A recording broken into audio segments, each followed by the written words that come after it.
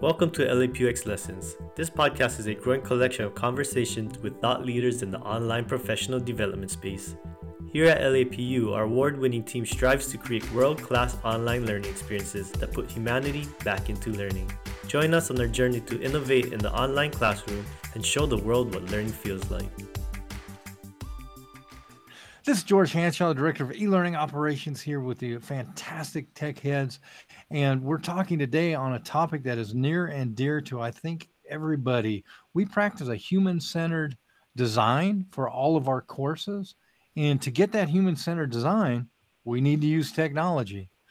So is there a balance between that, or is technology just a part of human-centered design? So I want to get some thoughts from the experts. Mike, I want to throw it to you. What are your ideas and thoughts? Yeah, I mean, balance is a good word because technology is moving at an incredible pace. And especially in the ed tech world, you're seeing new tools and options and capabilities being released on it seems like daily basis. It's probably more like yearly basis. But there's content that's constantly being created and tools to issue that content.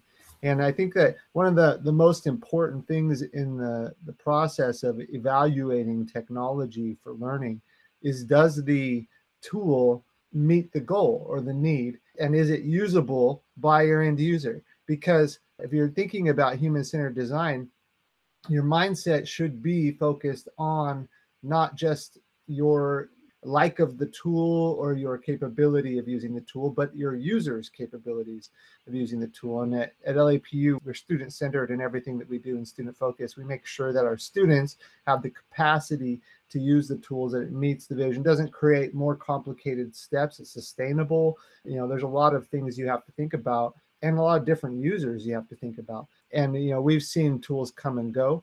Knowing that the tool can support the needs of the learner is a critical component for that human-centered design. That the tools, because they're nifty or neat or do fancy, flashy things, doesn't necessarily make for a good learning experience. And so as we look at our tools and consider them, that's one of the things we consider and evaluate. Yes, it's flashy. Yes, it creates this really nifty presentation, but does it meet the needs of the learner? So would you say that the first step for looking for a tool would be to define the needs of the learner, the student? Absolutely. Because if you start adding all these bells and whistles to your course, you could actually make it more complicated for your student to complete the course or to complete the requirements of the course, because the tools become a stumbling block or a hurdle they have to cross to succeed in the classroom. Awesome. So I have to ask everybody here then, if you have a story of any type. So have you seen an instance of when somebody wanted to implement the shiny new tool, but it didn't fit? So putting the proverbial square peg in the round hole, and what did it look like? Did anybody ever see anything like that? I've definitely seen that a few times. I've done quite a few tool evaluations that went nowhere because ultimately in the end, it just didn't fit into our model of how we wanted to do learning at LAPU. So it's good to get out there and see what's available and really make sure that the tools do fit. And you can't know that unless you experiment and try and evaluate. So I think that's important that you get out there and find those tools, because you might find something that really enhances your learning experience as well. So it really just depends on what you're doing and your strategy. Oh, and it's all about that human-centered strategy, putting the person at the center as opposed to the tool. I love that, because there's so many times it's so easy to chase that shiny new object. It's really easy to do that. So being very purposeful on why we're using it is kind of incredible. I'm gonna, Rasha, may I pick on you a little bit? Sure. You've came up with a couple of ideas. Well, you come up with a lot of fantastic ideas. A couple of them specifically look at or drive a more human-centered or connection within the online classroom. Yeah, because we are in online learning, so increasing the communication between a professor and student is something important to make our student feel more supported. So with technology, we didn't use anything that we don't have, or we didn't buy any fancy or expensive stuff. So we used what we have. It's about the design. And always when you want to create something, new, you have to think about the complexity. So you don't want to make the features that you're adding, like need to be learned. It's like it's not, they have to learn the technology should help them. So the simplicity of the execution of the idea should be really simple. It should be, like it doesn't need that much of training or additional learning. So you can use what you have from tools. What I'm trying to say, like you don't have to have the most expensive tools. Even with simple free tools, you can create something great. It's about the idea and how you're going to use it and how you're going to implement it and the integration with other part of your system. And I'm glad you didn't use the word intuitive, because when I worked in industry, we used to laugh at that word, because whenever something got rolled out, they'd say, "Oh, it's intuitive." And that always meant that it was going to be really hard. Yeah, exactly. Simple is always better. Yeah, simple is always better. That is a great point. When it's simple, we as people, when the students at the center, it doesn't create any friction with their ability to use it, and it just becomes seamless. Simplicity increase usability. The more complex solution you have, the less people are gonna use, and it will be waste of the time and like resources of the university. Yeah, because that's a great point, because when things are very complex and there's pressure applied, they break. When things are simple and pressure is applied, they thrive. Yeah, I always think about simple is like you did more the work.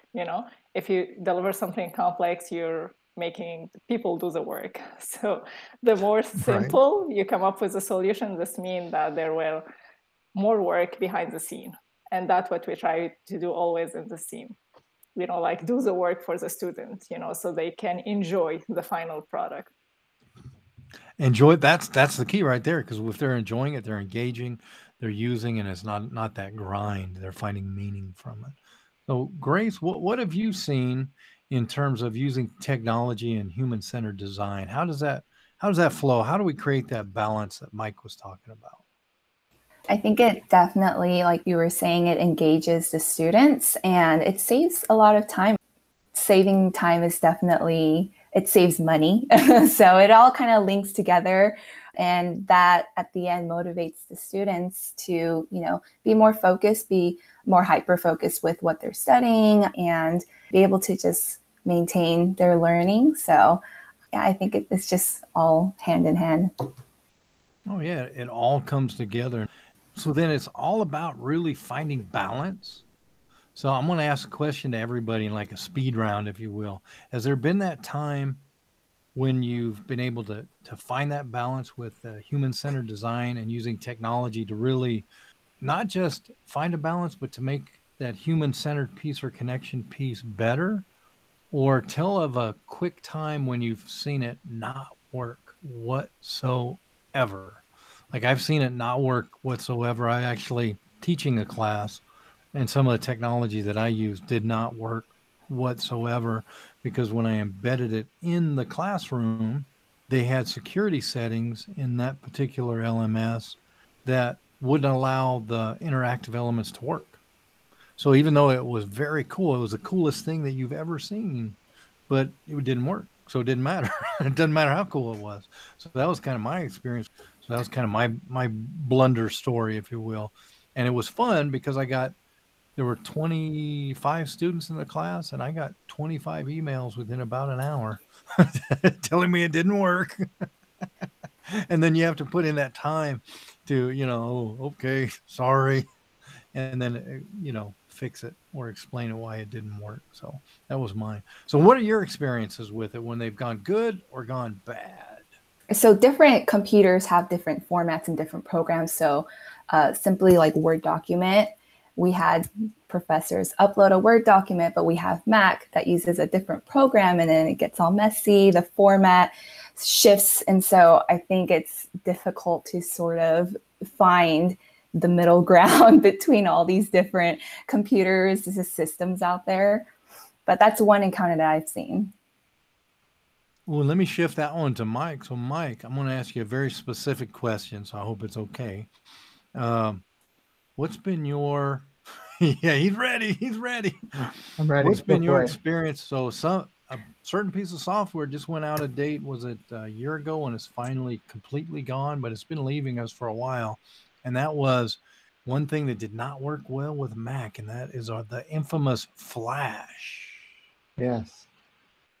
Thankfully, we didn't have a whole lot we adopted because we knew the limitations and the capabilities, but there was a lot of learning technology solutions that people created with Flash that I know failed completely. And they, Adobe gave several years for people to update and shift that content. But yeah, so we had a few things I think we had to find, remove and find solutions for. But overall, because we had that human-centered design, we understood what did and didn't work on the whole scope of, you have machines and mobile and all those things. We tried to avoid using that as much as possible. That was kind of a strategy of ours, is to make sure what we use is HTML5. Because Flash has complications beyond just device-based. I mean, there are issues with accessibility, and that's a whole nother topic we could converse about. But accessibility, and I think we're planning a conversation around that. But accessibility in Flash was not a conversation, and that has to be considered as well, because your users may have disabilities, and that may distract from their learning, their ability to learn. So. Flash didn't impact us hugely, thankfully, because we had that human-centered, design approach. We came at it from another angle to do it. But I've seen even things like, setting up tools in the classroom, like courseware. That's one where courseware became a huge challenge for us, because if the professor didn't do their job, students didn't get their grades and their scores on time to know how they were doing within the separate course within the course. It makes a great, easy thing for the professor, because you can just link in all the activities and everything's like, hey, we got everything on this other site. They did all the work for me. But for the student, it doesn't always translate back to the LMS to see in totality how they're doing. And so sometimes courseware, we've had issues where courseware became a problem, and where it may not have been a problem for the students in some cases, it became a problem for our team. We're a small team. The five of us manage all of the courses that we put out term from term. And a lot of times that courseware doesn't replicate well, and you have to have a ton of manual processes on the back end to connecting that to our different course sections. And it can be a complication from the administrators, and how we serve that up in multiple ways. And then that becomes a complication for the student, because if they're not connected to their classroom, then they're not able to complete their coursework.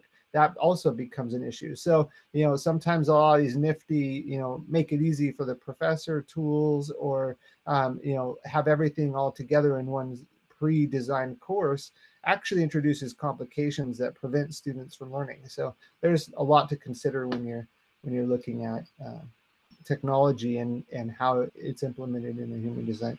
Got to make it so there's as frictionless as possible for the student in the center. Yeah, those are great points. Ryan or Rasha, you want to share an experience? Oh, I think that a great experience would have to be how our courses looked a few years ago, before our LMS had a theme that was more mobile friendly, where you were zooming in and out of every web page on your mobile device, because we were focused on the desktop. Our design of our courses was desktop centric.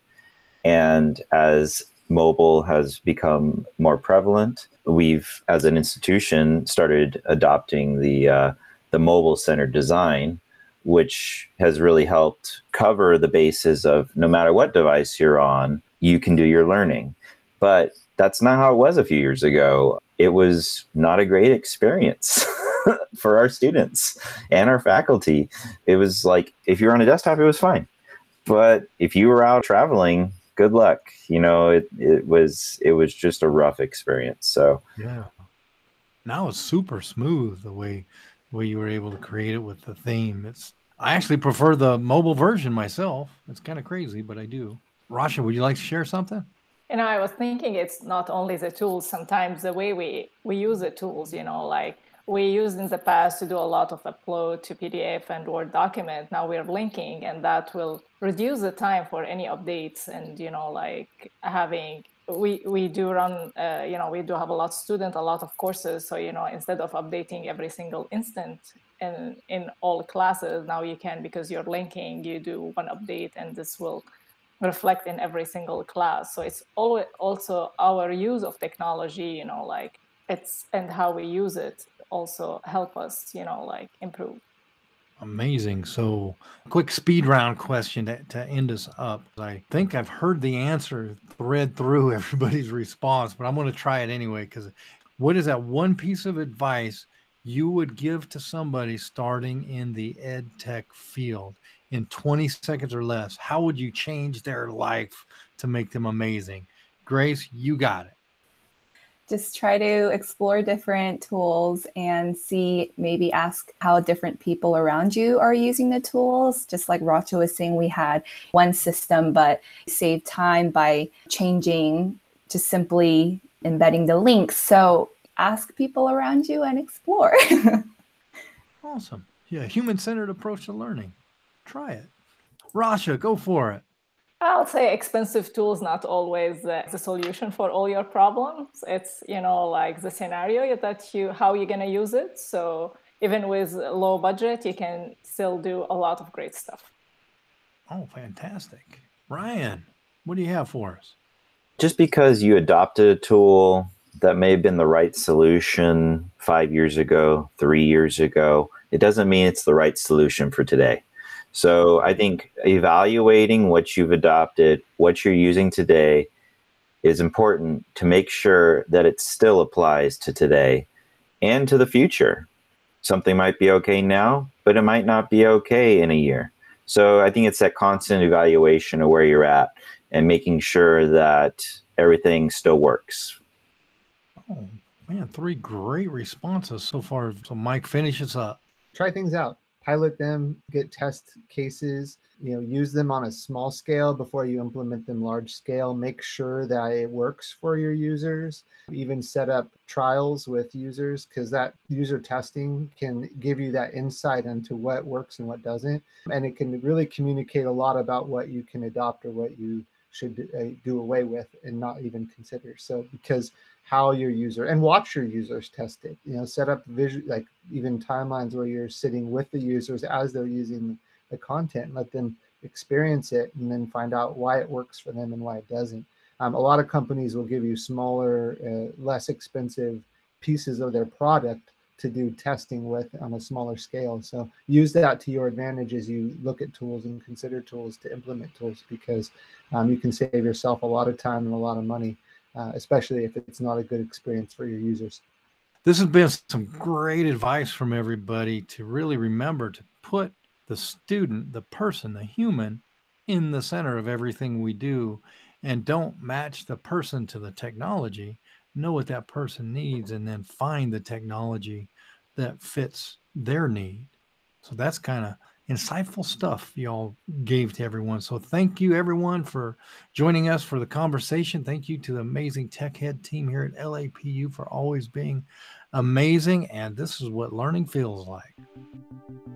Thank you for listening to this episode of LAPUX Lessons. We hope you had fun learning something new today. If you did, please take a few seconds to review our podcast on Apple Podcasts or wherever you're listening. We value your feedback so highly because we are doing this for you. Come connect with us on social media so we can get to know you better. All of our channels are listed in the show description. Before you go, we want to invite you to visit x.lapu.edu to see the courses that our awesome team has created. Check back often as we are always developing new offerings. Or you can subscribe to this podcast where we will announce and feature new courses as they become available. That is it for this episode. Thank you so much for tuning in. And remember, this is what learning feels like.